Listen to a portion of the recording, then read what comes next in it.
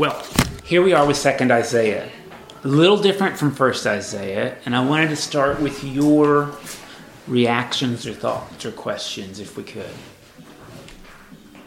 Well,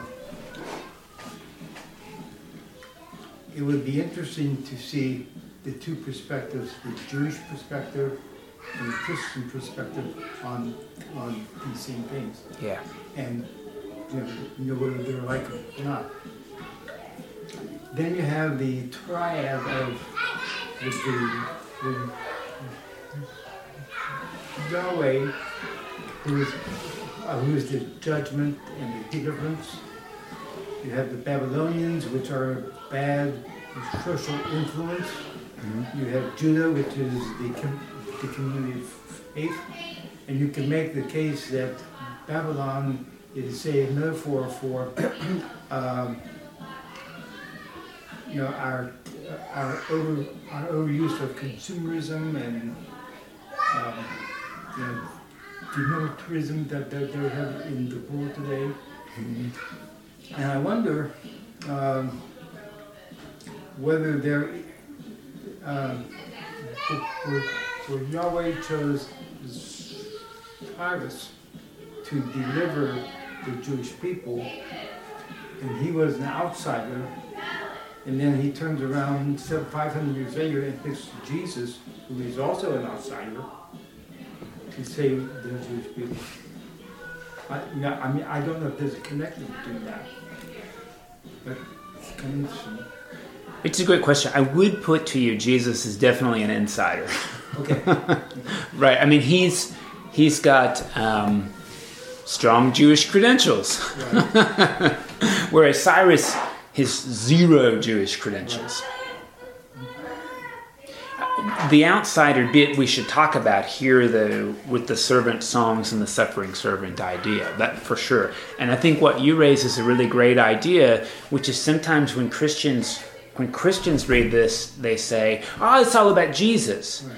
And if we read it with a Jewish mentality, I actually think it would enrich our understanding of Jesus instead of pretending like this is predicting him, to read what this is saying at the time. Mm-hmm. And then see how Jesus resonates with it. Does that make sense? Mm-hmm. Instead of it being a one-to-one map, if it's analogical thinking, that's a really different relationship.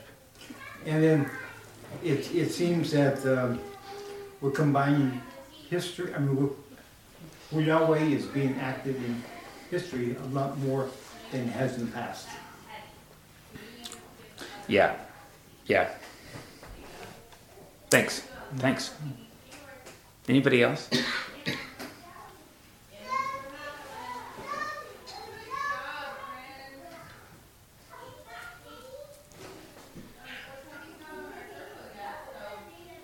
Well, sorry. No, I kind of thought, I think it was interesting that whenever the Jews are in desert, he gives them water, and we use water for baptism. And so the theme of water seems to always be there. And water is a funny theme. It's really worth exploring. This is maybe, I can't resist myself jumping in here. There's so many images here that are just so rich, and we often miss them. But this guy, to me, is probably the kind of artist I most appreciate. I mean, Ezekiel is like, I don't know, he's like some kind of super countercultural performance artist. And this guy, to me, has got these images that are, in some ways, they're countercultural, but they're not slams. They're like visions to pursue instead of like hammering your forehead against what we're doing. That's so creative and life-giving. It's so creative, and yes, and there's nobody like this. And this is why scholars tell you this is a different author from chapters 1 through 39, because 1 through 39 doesn't have this stuff. And then, when we get to chapter 56 through 65, that's a different one too. It doesn't have this stuff. So they say there's 3 Isaiahs, and this one we're going to call Deutero Isaiah, which means second. So good reminder, Deuteronomy means second law, because it is. It's Exodus repeated. But some of these images are really, really interesting, like the bit about water. And there's some, like if you grew up in contemporary Christian culture or whatever, there's a praise song that says something like, when you pass through the water, I'll be with you. When you go through the fire, you won't be burned. It's really interesting because water in that isn't a wonderful, comforting thing. This is not like splashing in a pool or going to Six Flags over Texas and having that spray come down and cool you off, right? And this is where we sometimes forget that water in the Bible almost always means chaos. Not evil necessarily, but chaos. And if I can unpack it a little bit, particularly because we think about baptism, when you read Genesis chapter 1, when God goes to make the world, it's not creation out of nothing. In the beginning, when God created the heavens and the earth was formless and void, and the Spirit of God was over the waters. There's this primeval chaos. The way I tell it to our kids is, imagine that you took 124 crayons and colored all over each other. It would just be a mess, right? And then if you read Genesis, what happens is God separates light from dark. God separates water from sky. God separates earth from water. It's like God pulls out every color so it can be distinct instead of a gooey mess, right? So when you ask rabbis, where does evil come from? The answer is, well, look, God started with chaos and God pulled order out of it. So what does God do? God always pulls order out of chaos. Well, where did the evil and chaos come from? The Bible doesn't tell us the answer to that. If God started with zero, nothing, then God made the chaos.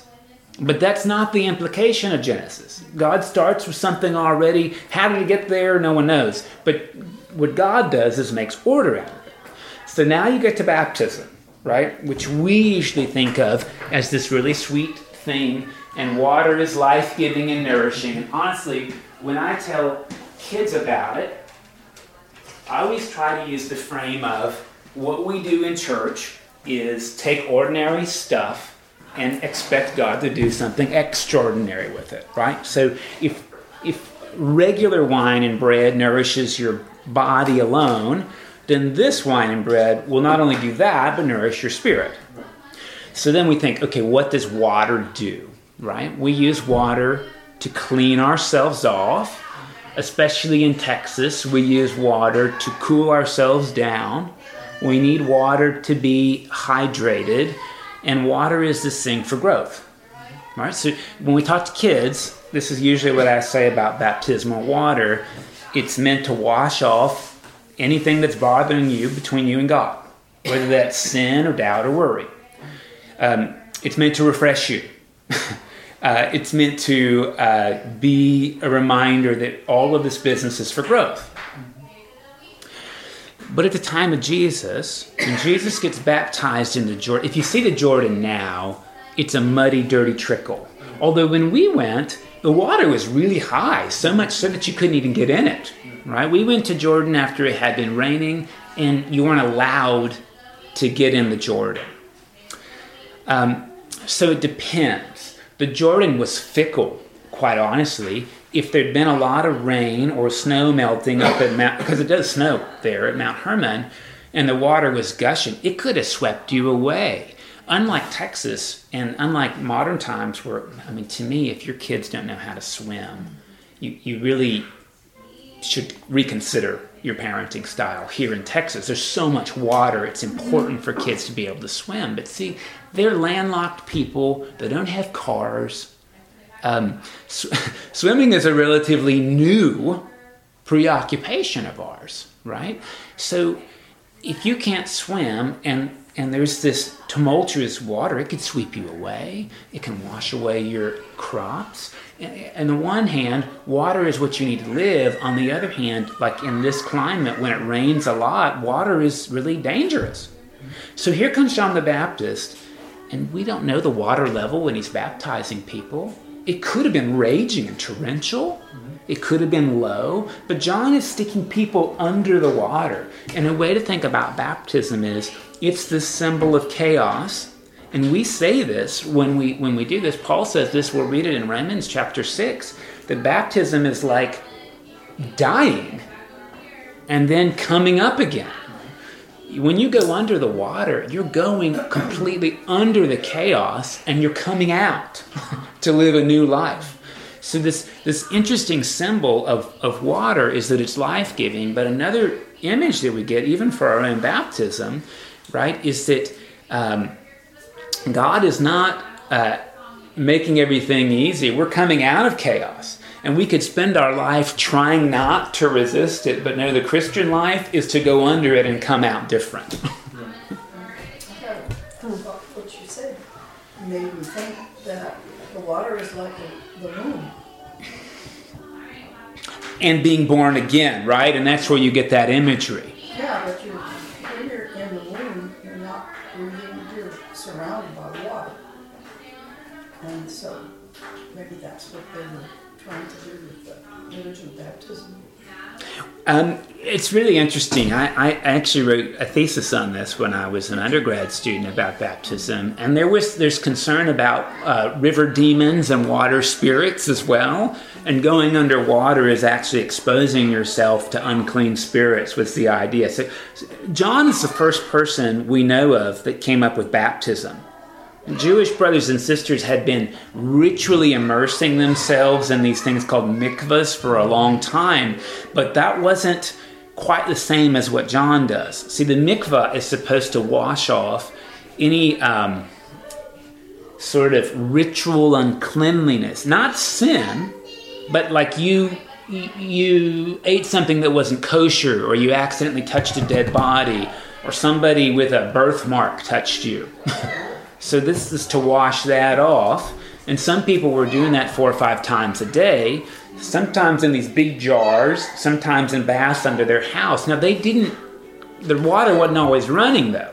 So you think these are dirty people, they get in the same water over and over and over again. It's like getting in the Ganges and saying that it cleaned you. John, you don't do this to yourself. John is shoving people into the water, and he says, I'm going to do it once and you're done. And that's new. But I think in some ways, what John does is takes Isaiah kind of very literally, which is, you're going to pass through the waters, and I'll make something new out of you. So this is, that dog, let go.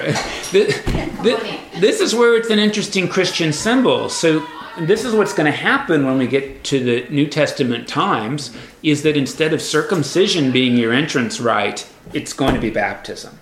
And circumcision will end up becoming irrelevant. But it's interesting to unpack what water means, and you see it here. And you get to hear things like, God is going to dry up the sea. Well, that would be terrible, but of course it's not literal.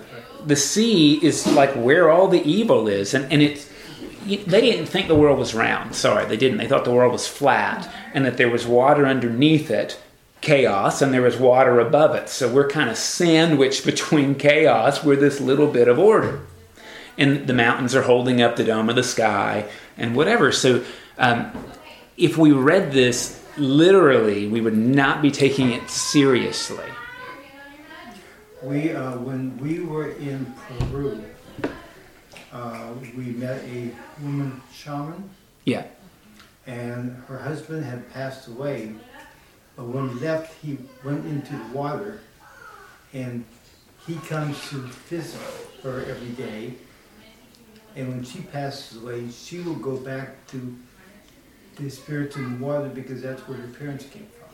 It's interesting. Yeah. And she speaks of that to total strangers, you know, as if it were fact, and for her it is fact, and she's just waiting to return, because that's where If you watch the Game of Thrones, there's this Isle nation called Pike, and the Pike people worship the drowned god, and part of their rite of passage is that you get drowned and resuscitated, and they say what is dead can never die. And that sounds funny, but I think that's similar here. Is what Paul's going to say is you go under the water and your old identity has to die. Not just change a little bit. Our mentality is not supposed to get a tune-up with the gospel. It's supposed to die so that God can give birth to a new brain in your head. That's the interesting thing. That's why I think prosperity gospel does not work, because it's tuning up what we already think instead of it dying. I talked way too much about water, but I do want you to know why we use a shell, right? The shell, you can go to the Jordan River and there's little shells, by the way. But John the Baptist did not use a shell to baptize anybody. He shoved people under the water. What about babies? He didn't baptize babies. Nobody baptized babies until 400. So where do we get the shell? The oldest pilgrimage site, Jerusalem, but next to it is Santiago de Compostela in Spain. Pilgrims went there for a long time, like even in the early 500s, and they thought Spain was on the edge of the world. Like if you got in a boat and rowed, you might fall off the world. So it was a journey literally to the end of the world, and there people were either baptized or they were sort of remember their baptism, and they brought these shells back as souvenirs of having gone to the end of the world. And so shells started getting used in their parishes by their priests as a symbol for the figurative journey that when you go to baptism, you've gone off the world. We've done Compostela, and I did the entire thing. The whole 400-something miles, yeah. It's quite a moving experience. Did you get a shell? I wore a shell. I had a shell. But this is where it's from. Yeah, You've journeyed to the end of the world, and then you come back. Yeah. And frankly, I didn't know a lot about some of what you referred to. It can become very intimate if you do that, and you go through as you're at a time in your life when there's some big changes happening, and you don't have much control, and you just turn that over to God, and you just go on the bike. Or for me, it was on a bike, and if we couldn't get it on the bike because it was too rough, the support van would take the bike. And remember, she and I hooked up with a woman that we did the entire thing. We either walked it or biked it. Mm-hmm. And it was... And I think that actually, really, that whole thing is what Isaiah kind of has in mind, that richness, right? When you pass through fire, you won't be burned. I mean, you won't be burned up, but you will be refined. And when you pass through water, it will affect you. When you pass through the water, I'll be with you. So God travels with us through chaos. God doesn't end it. I mean, I think that's part of what we get to hear. That's where the prosperity gospel doesn't fit. Did that dog shut that door? It closes itself, and we're just going to let her stay out there. I'm just... She's so fickle and naughty. She's curious. She's out. She's great. Very social. Yeah. Okay, I don't know if you noticed, God will cut up Rahab into pieces. That's not Rahab the prostitute. There's a sea monster called Rahab. Think of the Loch Ness monster, or think of the Kraken. So God made the Kraken for the sport of it, but the Kraken's bothering people, so God's going to chop up really, that's it. That's the images that we get. John the Baptist, we're going to hear this in 2 weeks. In the wilderness, a voice calling out, prepare the way of the Lord, right? Every valley shall be exalted and every high place made low. And this is the opening for 2nd Isaiah, which is the people are in Babylon. They're going to go back to Jerusalem. And that is a really like gravel road. Think about roads in developing countries. And what God's going to do is make it a super highway. So the way you make a super highway, right, is you strip mine mountains and you take all that filled dirt and fill in valleys, and then you've got a wide highway. And the Gospels change it. The Gospels say, the voice of one calling in the wilderness, quote, prepare the way of the Lord. Isaiah says the voice of one calling, begin quotes, in the wilderness, prepare the way of the Lord. So the quotes start at a different point. John the Baptist goes to the wilderness and calls, prepare the way of the Lord. Isaiah says, make the way of the Lord in the wilderness. In some ways they're similar, right? They resonate, but they're slightly different. And of course, the whole goal here is to take the low places and build them up. And what God has in mind is so that people who are away from home can get home. What's interesting about that, right, is that's sort of like taking the world, like I don't know, the African national debt and forgiving it so that low places are made even. Or that's like taking people who are built into are born into poverty and abuse and rehabilitating that so that the low places are made level. Who pays for that? The high places do. That's how that works. It's literal, but it's also figurative so that people who find themselves away from home, from God's home, can make their way back. Come here, dog. Really, this is amazing social justice stuff here. And it plays out on a terrain that's impossible, because if you've been to Israel or Jordan, it's not like Houston where it's flat. It's dramatically hilly, right? I mean, think about Petra and think about going to Amman and Capernaum and up looking at the Golan Heights. I mean, there's snow in those mountains up there. And when you go to Jerusalem, well, you can't quite tell from that map, but Jerusalem is extremely, extremely topographically varied. I'm sorry, we're not laughing at you. I'm not funny.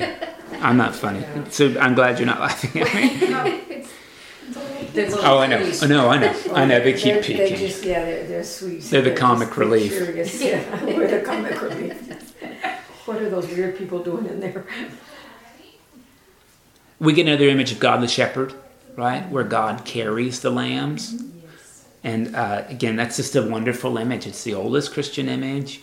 Like I've said before, ours is unique because the lamb wants to go into God's arms. You get to see the scale of God. You know, it's interesting is the flowers fade and the grass withers, but the word of the Lord is forever. And God's sort of breath is what gives life and takes it away. And remember that word breath is really the word spirit. So this is the Spirit of the Lord that gives and takes away life. And boy, we get to hear things like God will not grow faint and will mount up on wings of eagles. And boy, that's why we have the Eucharist.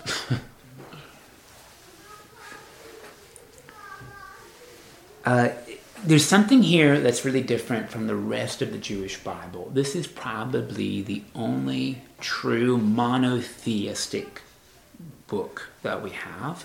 And you hear Judaism is the oldest monotheistic religion. I'm not sure that's true. Some people argue Zoroastrianism is. It depends what kind of Zoroastrian scholar you think you are. But I will tell you this, Abraham and Isaac and Jacob were not monotheists. They were not. But 2nd Isaiah absolutely is a monotheist. And think about how peppered throughout this, There's ridicule of idols and other gods. And here we get to hear at the very beginning of this Isaiah that God was first. That there is no other God like God. The other gods aren't gods. I mean, those are the claims. We're used to the Bible saying there's no God like God. But that allows there could be other gods. Here we hear that there is no other God. Period. And we also hear that he's actively involved in the history of the people. Before that, all the other prophets seem to always be saying everything's bad. Yeah. But here Yahweh seems to be saying, things are going to be bad, but I am going to bring you out. And you are my people. Yeah. Yeah, it's interesting, right? And we get to hear this image that God's going to irrigate the desert. But God's able to take dry places and make new life there. When they talk about when the kitchen gods and those kinds of things, that was pretty standard for that time, even among the Jews who were monotheistic and believed in God. They still had those things. I mean, let's be a little bit honest. We don't believe in that, but we do, because sometimes our computers, all of a sudden, don't work. So what do? We unplug them and restart them. But we do have a little bit of superstitious thinking regarding our own appliances, and I know why, because they're not linear. Sometimes my appliance, I was editing a Word document yesterday and it kept freezing, and so I would do a little bit of work and quickly save it before it could freeze, and then I would close it and open it again, and that's so non-linear. It's bizarre. There's almost like a spiritual entity to the thing. It's and possessed. we try not to make our computer mad because it'll delete our files, right? I mean, this is I think it's just thinking like that. It's not like people are like, oh, I'm down to my cup, but it's sort of like, hey, sometimes weird stuff happens with cups almost and like beverages. Superstitions. I think so. Yeah, I think so. Yeah. Do you notice we get to hear the suffering servant, right? And this is important. The first time we meet the suffering servant, it is definitely the nation of Israel. No question. Who is supposed to be a light to the nations, who's supposed to be a blessing to the world. So remember when Abraham gets blessed by God, God says, I'll bless you and all the world will be blessed by you. Like Abraham is the satellite dish of blessing. So God's going to send the beam to Abraham, who's going to disperse it to everybody else. Again, this is totally against the prosperity gospel. God blesses us so that we can be blessings to others, which means that if we're taking blessings and hoarding them, we're misusing them. And notice that Israel is supposed to be a light to the nations, not quarantined in a monastic community. So the world is not a bad, evil place that you're supposed to resist corruption from. It's a place that you are meant to be in the middle of transforming so that it has the light God intends. And that implies there will be some suffering. But that's the nation of Israel. Now what that means, right, if we take that literally, and we can get really nasty here, and I don't want to do that, we can say, okay, look, Israel is God's chosen people, so really the author's saying anybody who gets God at all is supposed to be doing this. Now, we could say Christians are the new Israel, and that's really bad thinking. I think what the author is trying to get us to think of is, if you understand anything about God and larger life and righteousness and justice, then you're supposed to be a blessing to other people.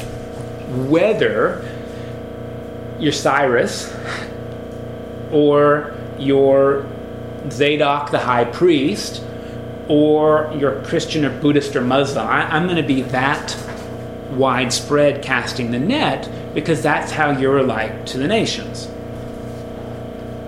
There's no strict conversion here, right?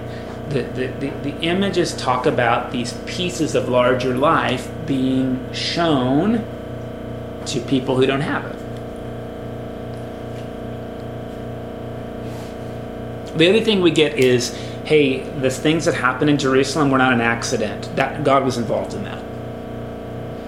And so maybe that's just a reminder, hey, like God is not overcome by chaos. It's not that God is too weak or is bad, but hey, chaos still happens. And sometimes we can say it's punishment, but other times maybe it's natural cause of the world we live in, right? I mean, when Hurricane Harvey came to Houston, I can't believe it was because anybody was being punished because they didn't pray enough or give enough money to church or something like that. The truth is, when you build your homes in a flood zone, floods are going to come. People thought that when the hurricane hit in New Orleans, that they were being punished. And that would be a lot easier to make that argument. That's what they said about the AIDS epidemic. Yes. Yeah. Oh my gracious, I'd forgotten about that. Yes. It's true.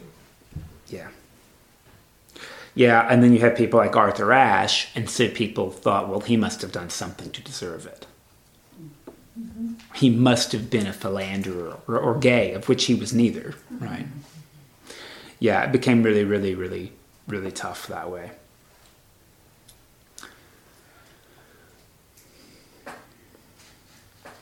We get to hear Cyrus as an instrument of God. That's really interesting. Cyrus actually was probably pretty interesting guy, but interesting to think that people can be instruments of God. And strictly speaking, maybe that's not so bad if we think of what kind of music we choose to produce. Mm-hmm. Was he the only person that was used in this way? Well, other books are going to say Babylon is God's instrument, or that Assyria is a chastening rod, but when the chastening's over, God's going to punish the rod for being haughty or arrogant or vain. We get that stuff. Right. Here we have Cyrus named by name. Yeah, and he didn't. Cyrus, the Persian Empire. Cyrus lasted until he sent the people back, and he paid for them to go back. Yes. So I assume that he was just a very good man.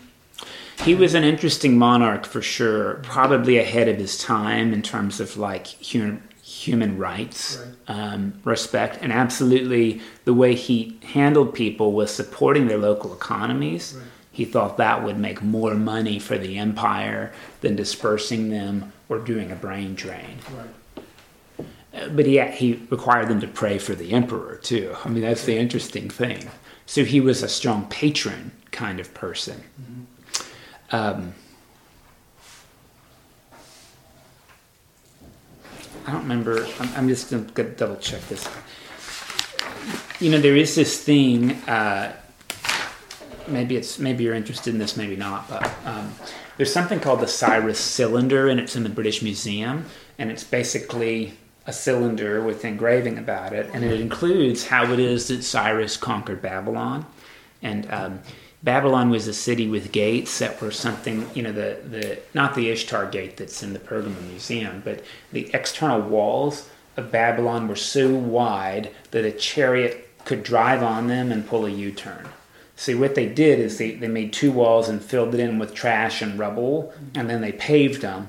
And the gates, the city, the Tigris River went through the city, which meant that you can't poison the Tigris River, right? So the other thing is there was arable land in the city, which meant it should have been siege-proof. Mm-hmm. The way that Cyrus took Babylon, you can read it in the book of Daniel, just in the middle of the night, the whole city falls, is that Cyrus went out of view and dug a canal around the city, and in the middle of the night, dammed the Tigris, it flew through the canal. They walked right into the middle of the city where the river used to be and took it without a single casualty. Oh, wow. And that's on the Cyrus cylinder. So that's like this superhuman, I mean, it's a military and engineering marvel, right, that he diverted a major river. But they walked through that water gate.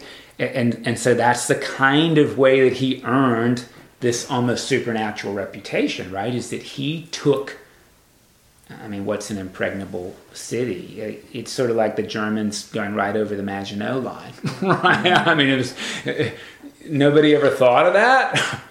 Well, no, and nobody thought of this either. And so he walks through and takes Constantinople without losing a single life.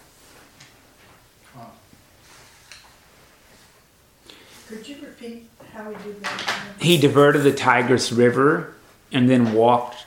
The Tigris, then the like ditches around the city? Or Yeah, here, I can draw you a diagram of how it looks.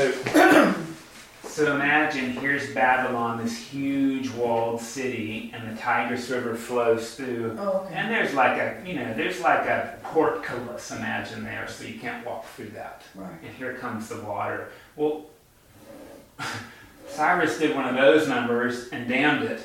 Mhm. Then this is really dry, and they just sort of walked in, and there they were. Oh. It's sort of like the Trojan horse without the Trojan horse. So Cyrus, where did he come from? He's a Persian. He was Persian.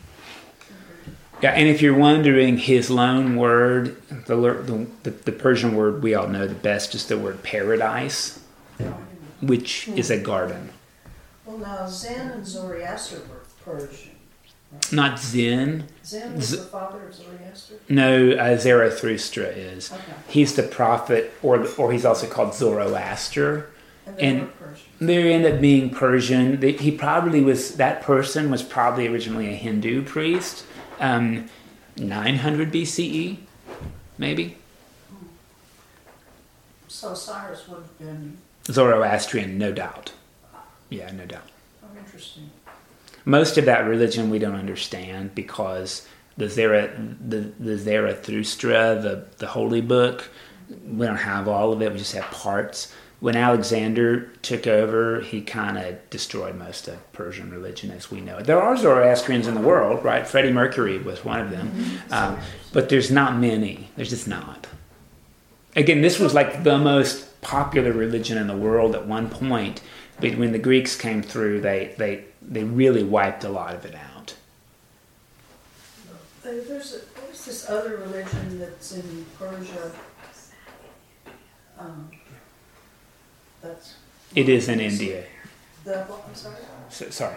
I'm trying to recall because right now I'm kind of foggy, but the other religion in Persia that's monotheistic, that It's Islam, but others. it's not That's Islam. It's that one that they get persecuted for being. I'll drop that subject. in Persia. I think so. Well, if you think of it, let me know, please. Yeah. So Cyrus could have had a monotheistic. It's possible. Exposure. It's possible. I will tell you, most people mistakenly believe that Zoroastrianism is dualistic, that it's good versus evil, and they're locked in this fight, and who knows who will win. My understanding is that is an illusion, but Ahura Mazda is going to pull it out. And to be honest, most contemporary Christians actually kind of think that way. It's God versus the devil, and they're locked. God will win eventually, but for now, it's this sort of struggle. And I would argue that's actually like a terrible way of understanding life and the Bible. When we studied Revelation last year, it's just really clear that's not the case at all. It's an illusion we live into, but John says clearly it's an illusion. There's nothing like that.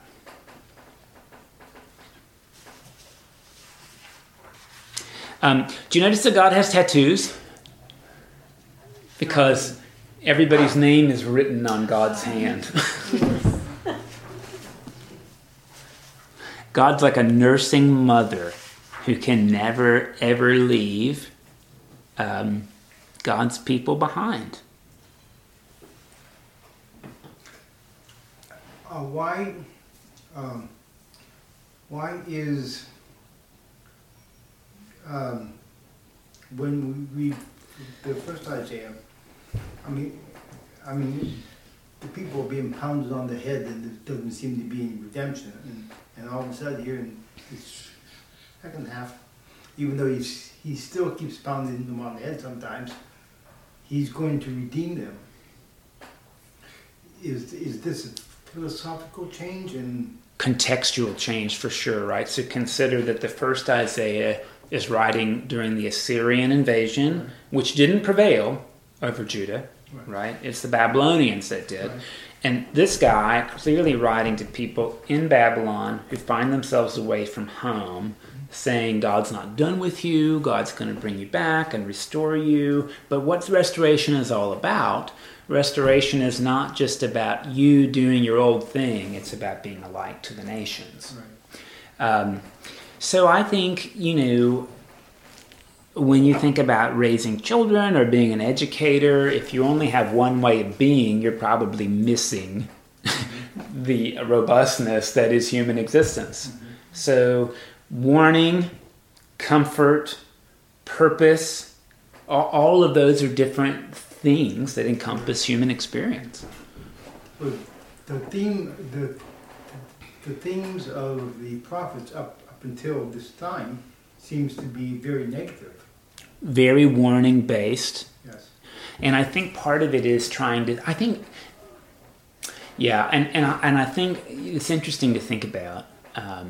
You can read all this stuff about gambling and about risk tolerance and things, but in order for us to pursue a risk, the reward has to be pretty high. In general, our brains have evolved to be pretty risk averse unless the reward is tenfold. Right. In general, if people could invest $5 and make $1, they won't do it. But if they can make $5, well, then they'll start to maybe do it, right? There has to be a high enough profit margin, which I think says something to us that our reptilian brain is much more motivated by the stick than the carrot. That may be it. And I don't know that you're hearing a reward here. I think you're hearing a promise of redemption, yes. To live into. Yes. But it's not like, hey, be good and then I'll take you back. It's, I'm taking you back and here's how you ought to go. So that you'll enjoy it or do what I have in mind. Mm-hmm. But it's not a contingency. That's the interesting thing. And that's the problem, I think, with prosperity gospel and fundamentalist Christianity, is that you get what you pay for. But God makes the rain fall on the just and the unjust, and even disobedient children are God's children like a nursing mother, and God's not going to leave them stranded. And when you pass through the waters, I will be with you, not I'll be with you if you pray. So it's interesting theology, yes. Right? It's much bigger than we usually settle for. It changes. It pushes it into a different direction. I think so. Hopefully. Mm-hmm. And that's where it's very, very hopeful. It's like God is so much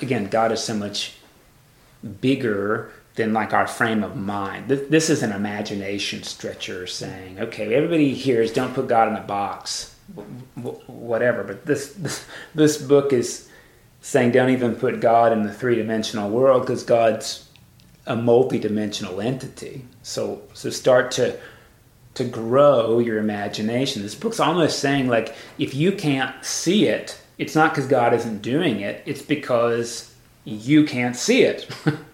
So you might have to use your mind's eye or grow your mind's eye or put contact lenses on your mind's eye. And that's where we get to hear this great image again. And Darlene's brought in the John August Swanson version of what's called the peaceable kingdom. It doesn't name all the pairs that we got back in Isaiah 11, right? But again, if you can't imagine the wolf lying down with the lamb, That's your problem, because God's going to do that. Put a different way, right? The Tutsi will lay down with the Hutu, and the National Democratic Socialists will lay down with the person wearing the Jewish star. That's hard. The others, I can imagine. That's just hard. It's really hard. It's hard. Right? That's like George Wallace will lay down with Harriet Tubman. You make it as hard as you can, I think is the point, right? Jerry Falwell will lie down with Osama bin Laden. Well, they're about the same person. I mean, so, but you pick what you want, or you pick who's hard for you, right? You'll lay down with your mother-in-law. There you go, right? We all have our own. And not choke her in her sleep. I mean, right? Like, you'll actually be able to rest together. Like, you'll be able to rest in the presence, like the intimate presence of somebody who winds up your adrenaline and cortisol. Again, we don't do stuff like that because that can't happen. But that's what this book is saying. Not just that it can happen, the wolf will lie down with the lamb. This is an image of reconciliation that's just beyond us. Because we can't imagine how could Dietrich Bonhoeffer lie down with Adolf Eichmann. And since we can't imagine that, we just put it out of God's capability when the book is saying that's going to happen. I want to believe that. I want to truly believe that. I mean, I do intellectually, but there's a part of me that just goes, I sometimes don't even want to believe it because that's such a challenge to my worldview that you get what you pay for and you earn and you deserve things. And I almost think for me, there's this interesting place because for me, what's compelling about this diagram is not even about Hutu and Tutsi people. It's about family relationships that are just broken as hell. And there's that song, "Heal My Unbelief." Mm-hmm. So I've heard a couple of talks that I think are interesting as for us to practice that is God doesn't require us to be willing all the time, but if we're not willing to be made willing, then there's then God is going to have a time working with us. So I think what's interesting to think about is maybe we can say, listen, there are people in my life who have hurt me so much or who have affected my mentality or my life so much, I can never be reconciled with them. I can't even imagine it. Okay, well, God's going to do that after you die then. And maybe our spiritual journey is to make peace with the later, even if we can't now. There's people I don't want to be reconciled with after I die. The hurt is just too much. And there's nothing they could do to take that away from me. So forgiveness, right, is this thing where we say, I am who I am, and in some ways I've made peace with that. It doesn't even have to be grateful. But I've made peace with who I am, whether I was abused or whatever it is. I've made peace with that. But reconciliation means I'm going to have a future with an abuser. And that's really interesting what he said in the video. I've never heard it quite like this before. That's what it means to suffer, because in order to be reconciled with somebody, you have to absorb the hurt they gave you, and you can't give it back to them. That's very, very different from the way Christians read this book, which is Jesus was our whipping boy and took our spanking. God has to punish somebody, and Jesus took your punishment. That's not the read he offered. The read he offered is, in order to be reconciled in any relationship, the hurt person absorbs the hurt. Which I think is I hate it, but it's very sensible. I mean, it's true.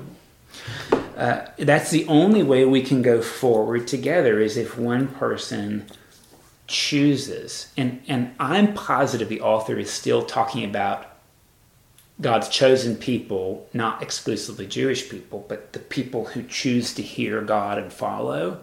That's what it means to be reconciled with the world, is that there's times where we can be maybe righteously indignant, but we can't be vengeful if we want a future, right? So I think what we often do is we hear he was led like a lamb to the slaughter and his appearance was so marred, and we say, oh, that's about Jesus getting beat up. And really that's what happens anytime there's reconciliation. And to put yourself out there with somebody who's hurt you before is like being a lamb led to the slaughter. Now, look, I think we get it. If your husband beats you, and you keep going back there for the Lord, you probably just shouldn't keep going back there. However, I would be talking out of both sides of my mouth if I said you should never, ever try to be reconciled with someone who's abused you. I actually had a lady who worked for me, and I think her dad had abused her mother, and she went back and they were reconciled. And I don't know all the steps, but they were reconciled. And like it worked out. My thinking is you don't have to do that. You don't. And I think that's right. I think if you do it, you ought to choose to do it, not have the church pushing you into it. So I almost think the church should say, don't do it unless God calls you to do it. But as a church, we're here to support you being separate and taking care of yourself. So it's really messy that way. Well, then how will we be reconciled when we get to heaven or wherever we're going? I don't know how. I sort of think Isaiah is saying, if we can't do it on our own, God will help you take care of that. You may not want it, and that doesn't matter. God's going to do what's best for us. That's comforting, isn't it? That's very comforting. It's sometimes a little upsetting, but yeah, that's if we choose to believe that reconciliation with our enemies is ultimately best for us. I'm still 50-50 on how I feel about that, even though in my head I know that's right. I think the goal is, then can we live into that now instead of later? And how we live into it is really, really tough, right? Because sometimes to be reconciled to somebody, I want an apology. And I can tell you there are people who I want that from who can never give it to me. And I am really mad about that. But they can't. And what do we do with that? Well, the truth is, it doesn't matter what you do, whether you're mad or you retaliate or you're vengeful, you absorb that abuse. It is in your bones one way or another. So you can try to act like it's not and be an angry, cruel person, and then it just gets deeper down in your bones. Mm-hmm. That's where this is really interesting prophetic text, isn't it? In some ways it's religious, and in other ways it just describes human experience better than I ever could. What's interesting is that if you look backward, right, there's people we've given second, third, fourth, fifth chances to, and there's people we've given one chance to, and it's not always linear why we did 1 here and 7 here. We just did. I used to teach, and there were kids that I had a attraction to. I don't mean like physically, but I just was attracted to certain students, and I couldn't even make sense of it. Sometimes they were the best and brightest and most thoughtful students, or the ones who thought like I did. Sometimes they were just hot messes, and I could spend a lot of time trying to figure out attraction, but I don't think it makes sense.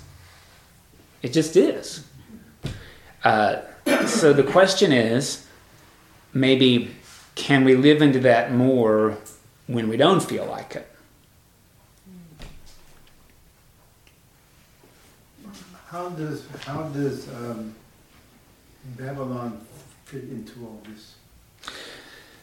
Well, I think you said something really interesting. Hey, their ways are not God's ways, and things like militarism and consumer culture are like not great. Right.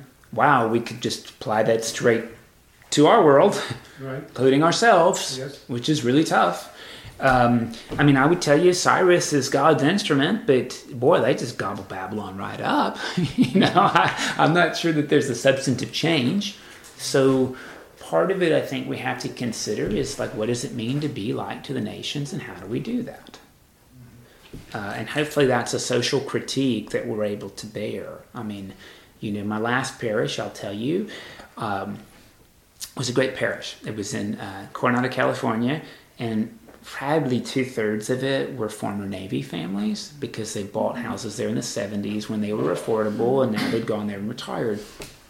And I remember they were very happy with my preaching, except when I talked about the isms, like racism, sexism, and ageism, and I would always say prophetically patriotism, and that would send 2 or 3 of them up the wall. Like they just could not hear that, because patriotism was always good. But I contend to you that any word that ends in ism is always bad. Idealism is not great. Pessimism is not great. Optimism, not great. Realism, not even great. Hinduism, Judaism, these are words we judge as Christianity. See here, we don't have ism at the end. I mean, the isms are not good words. And patriotism, right, is service. Maybe I should call it jingoism. That's because no one uses that word. It's safer. But they thought we're supposed to be patriots. And okay, but if patriotism is a worship thing, it's misguided. But folk, I had a guy almost physically threaten me because I said this. Now I was younger, and I was going to be a prophetic preacher, and I knew this was the thing we had to contend with. But they had this event every 4th of July called Armed Forces Sunday, and I guarantee you if I'd worn an American flag chasuble and put one on the Lord's table, they'd have been super happy, and we all could have had sparklers, and it would have been great. And it would have been a day that we worshiped ourselves, which is wrong. Right. So I think we have to contend with that. The truth is we have the both and it's really hard when you're a military career person and you're a captain to accept that. It's a lot easier when you're an admiral. And I'll tell you the difference between admirals and captains is that admirals are self-critical and captains can't be. That's why they didn't make it to admiral, because they couldn't see the warts. The admirals were able to say, I love the military warts and all, but here are the dang warts.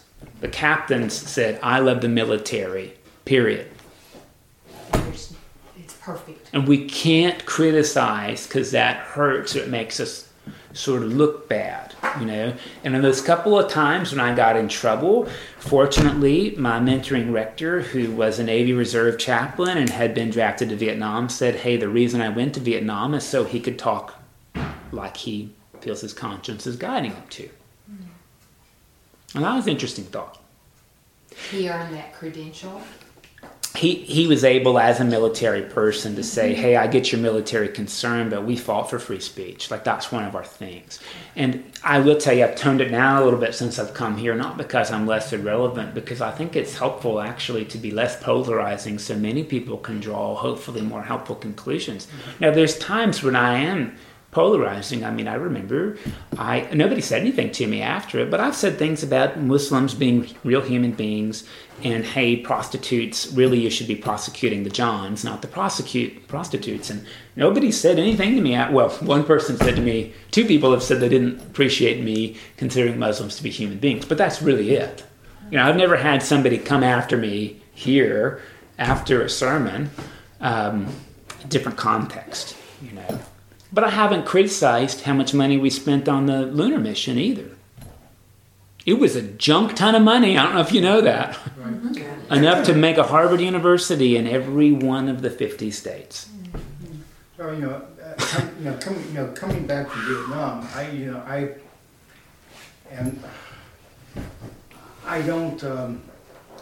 got a kind of a different view than military, because we came back and we didn't get any parades or anything else. Yeah. And I saw so much corruption because I happened to be in a place where the corruption would be happening. And so I just... Everybody whose eyes were open saw it. And to be honest, the wider your eyes opened, the higher the chance you were going to get killed in duty. Well, they, there was some black marketing going on, and I saw the army jeeps come and pick up the stuff and take it to warehouses, and I made a mistake. I reported it to the MPs, and that evening I had to stay on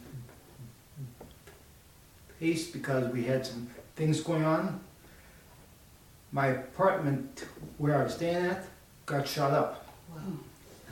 Yeah, if he'd been there, See, this is interesting because I had my dad and my uncle both got drafted out of their family of 10. And my dad had these interesting thoughts, right? Like that a communist is a man trying to feed his children. If you think that, it's really hard to shoot them. And if you don't, then they might shoot you first. I mean, this is sort of the deal. And my uncle, who was also on the front, talked about how he should have brought back a bunch of silk and things like that. I mean, looted these people. And the reason I think he said that was because there was no reason to be there. If he'd been personally enriched, at least there would have been something. I mean, these are the kinds of things that are really interesting to hear about, you know. How do people make meaning when they're doing things that their conscience naturally objects to? Killing other people, we're socialized, is wrong. Like, it's not okay to do it. And it was interesting, one of the guys in Coronado who was a Navy aviator that was shooting Vietnamese people left and right out of his F-14, he said, boy, I didn't ever pray for forgiveness because I knew I was going to go do it again tomorrow. I just prayed for the strength it took to follow my orders. I mean, that's really interesting to think about. And in some ways, then, what do we do with this? I just think it's so dang murky, right? I mean, getting orders in the military is about passing through the waters, you know. And my dad, who is really struggling with his Alzheimer's now and basically living in Vietnam every day of his life, he just constantly talks about this all the time. Every 3 minutes, it's a recurring thing. How if his job was to protect Americans, and that's what he did. And, you know, when you're in that position, what are your choices? This is complicated stuff, really complicated. You can't really be a conscientious objector and survive. And when, you know, your orders are to your people, that's essentially where your duty is. So how do we come back to this? I mean, it's really interesting. And again, I'm a non-combat veteran. I've never been in active duty. I've never sought it out. My brother's in the military. He's an active duty combat veteran. They sing the national anthem before Thanksgiving dinner. That's like what they do. Me, I'm sort of like, that's weird. I mean, again, and I do happen to love this country and believe it's the best place to live in the world, but I'm also very critical of it. And so You it's... can also see the warts. I can, and in some ways I've never been in combat, so I've got a limited perspective. I don't think just because you haven't been there, that doesn't mean you can't understand it. Absolutely, but I think in my preaching to veterans, I have to leave space for something I don't know. And to be honest, if I'd been, it's not like I would have completely understood veteran experience anyway. And that's, you know, one of those interesting sorts of things. I think what we get here, though, is to be honest with you, the last thing we get here is one of the hardest things for me. It's helpful and hardest, right? It sort of says, you know, my ways are not your ways. As water goes up and comes down and does this, my word won't return to me void, right? And so it's really interesting to think. The analogy is that we may not see immediate results, but essentially God is building up the water table for growth, and that our ways are fixed on immediate outcomes, and that God's will ultimately won't be thwarted. And that's really, really tough Because when I think about this diagram, I think about relationships in which people reject me, or they reject care and roots, and what does that mean? And I'll just tell you very obliquely that everybody I know who has adopted somebody on foster care, I won't talk about infants, but I'll talk about foster care, has had a, oh my God, what have I done moment that could have lasted for years, that moment. Because they don't see growth in the wilderness, and they have irrigated their life's blood into that desert. And we get this sort of promise that somehow it mattered.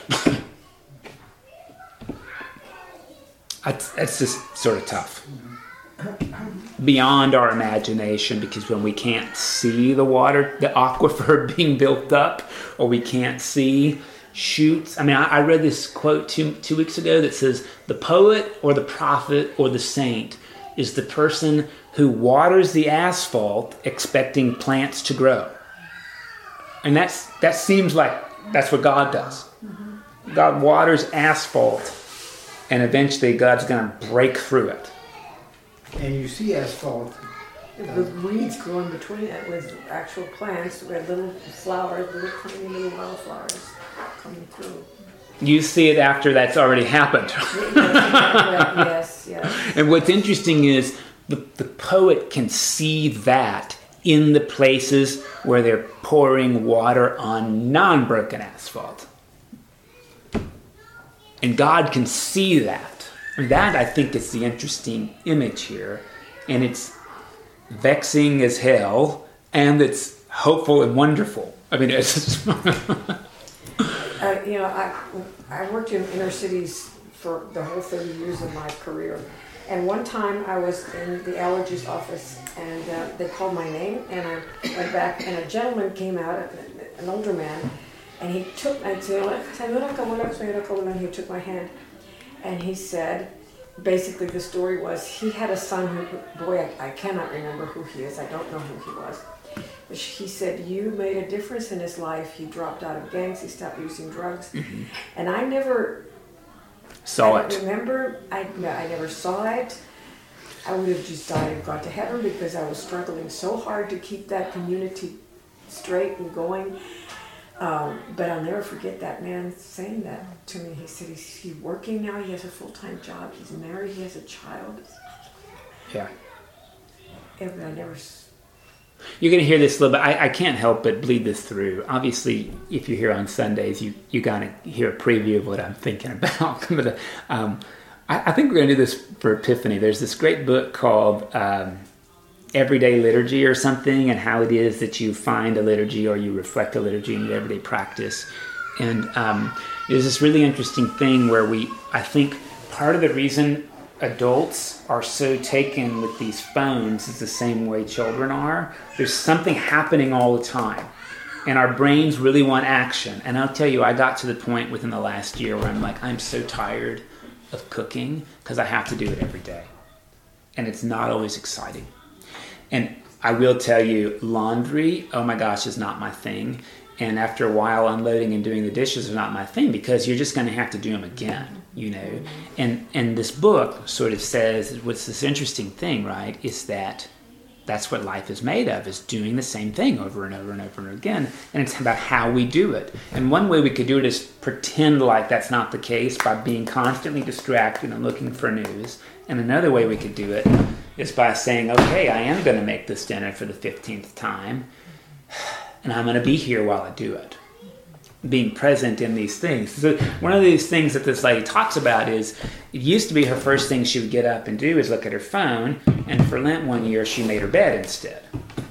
And she was a previous non-bed maker, and she did it knowing she was going to unmake the bed every day, with this sense of purpose and being invested in normal things. And so I think one way we could read this is, watering the cement is looking for impossible places and putting all of our life energy into it and being frustrated.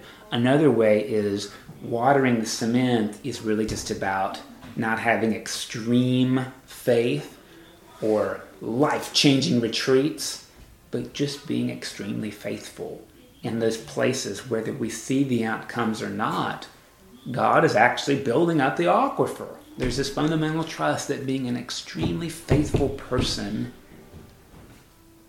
is God's way and makes a difference.